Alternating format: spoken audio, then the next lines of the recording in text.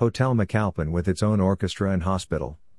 Near the end of 1912, when construction was nearly complete, at 25 stories it was the world's largest hotel.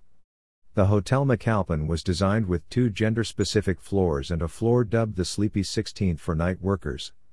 On Christmas Eve 1916, a 19-year-old was sexually assaulted and beaten by an attacker who had rented 2 rooms on either side of his suite to muffle the screams. The amenities of the Hotel McAlpin were as breathtaking as they were opulent, including a massive Turkish bath and plunge pool on the 24th floor. The hotel also had its own in-house orchestra, as well as its own fully equipped hospital. When construction of the Hotel McAlpin in New York neared completion by the end of 1912 as the largest hotel in the world, the New York Times commented that it was so tall at 25 stories that it seems isolated from other buildings. Boasting a staff of 1,500, the hotel could accommodate 2,500 guests. It was built at a cost of $13.5 million today.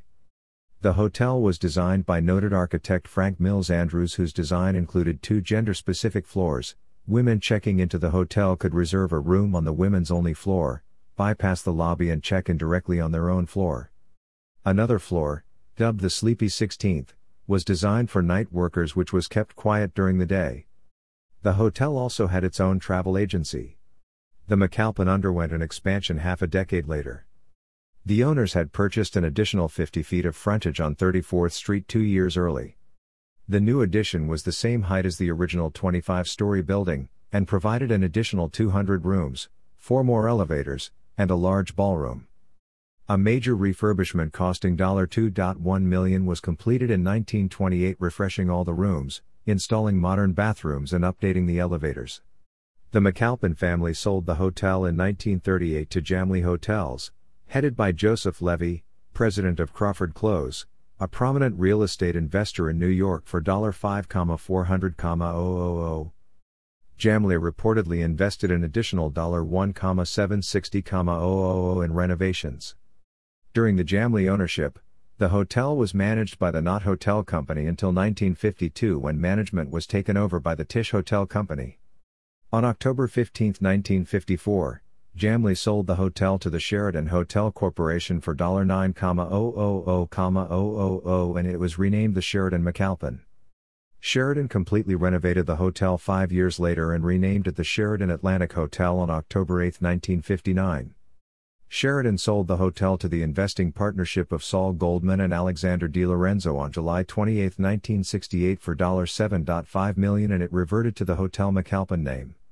Sheraton briefly reacquired the hotel in 1976, through a default by the buyers, and quickly sold it to developer William Zeckendorf Jr., who converted the McAlpin to 700 rental apartments and named it the Herald Square Apartments.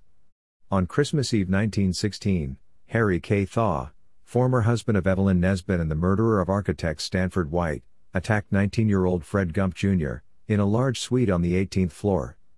Thaw had enticed Gump to New York with a promise of a job, but instead sexually assaulted him and beat him repeatedly with a stocky whip until he was covered in blood.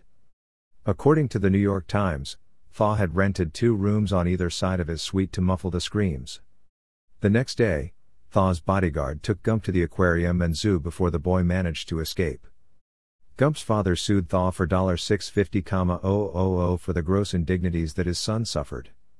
The case was eventually settled out of court. In 1920, the McAlpin Hotel hosted what may have been the first broadcast from a New York hotel. The Army Signal Corps arranged the broadcast by singer Luisa Tetrazzini from her room in the hotel.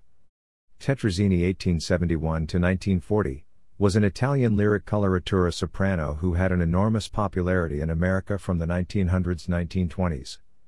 In 1922, the McAlpin became one of the first hotels to link ship-to-shore radios with their phone system.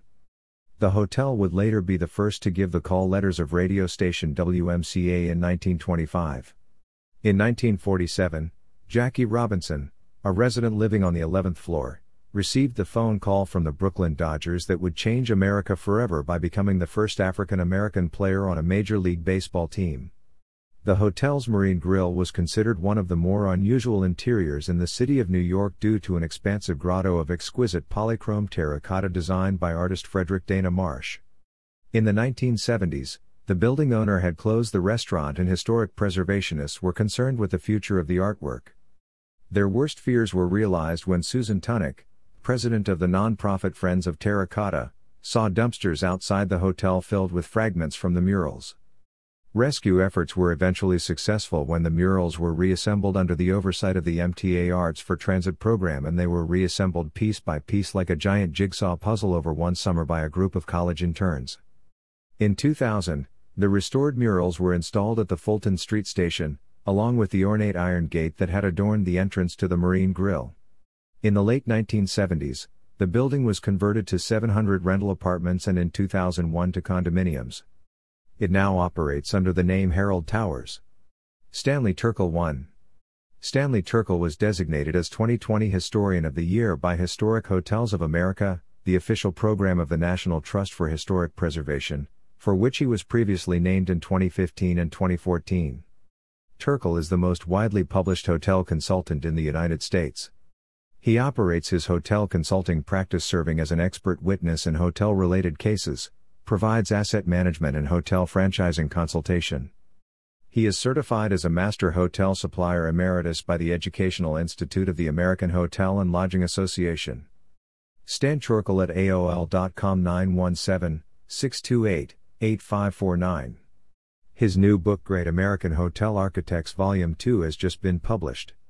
Other published hotel books: Great American Hoteliers, Pioneers of the Hotel Industry 2009 Built to Last, 100-plus-year-old hotels in New York 2011 Built to Last, 100-plus-year-old hotels east of the Mississippi 2013 Hotel Mavens, Lucius M. Boomer, George C. Bolt, Oscar of the Waldorf 2014 Great American Hoteliers Volume 2, Pioneers of the Hotel Industry 2016 Built to Last, 100-plus-year-old hotels west of the Mississippi 2017 Hotel Mavens Volume 2, Henry Morrison Flagler, Henry Bradley Plant, Carl Graham Fisher 2018 Great American Hotel Architects Volume 1 2019, Hotel Mavens, Volume 3, Bob and Larry Tisch, Ralph Hitz, Caesar Ritz, Kurt Strand.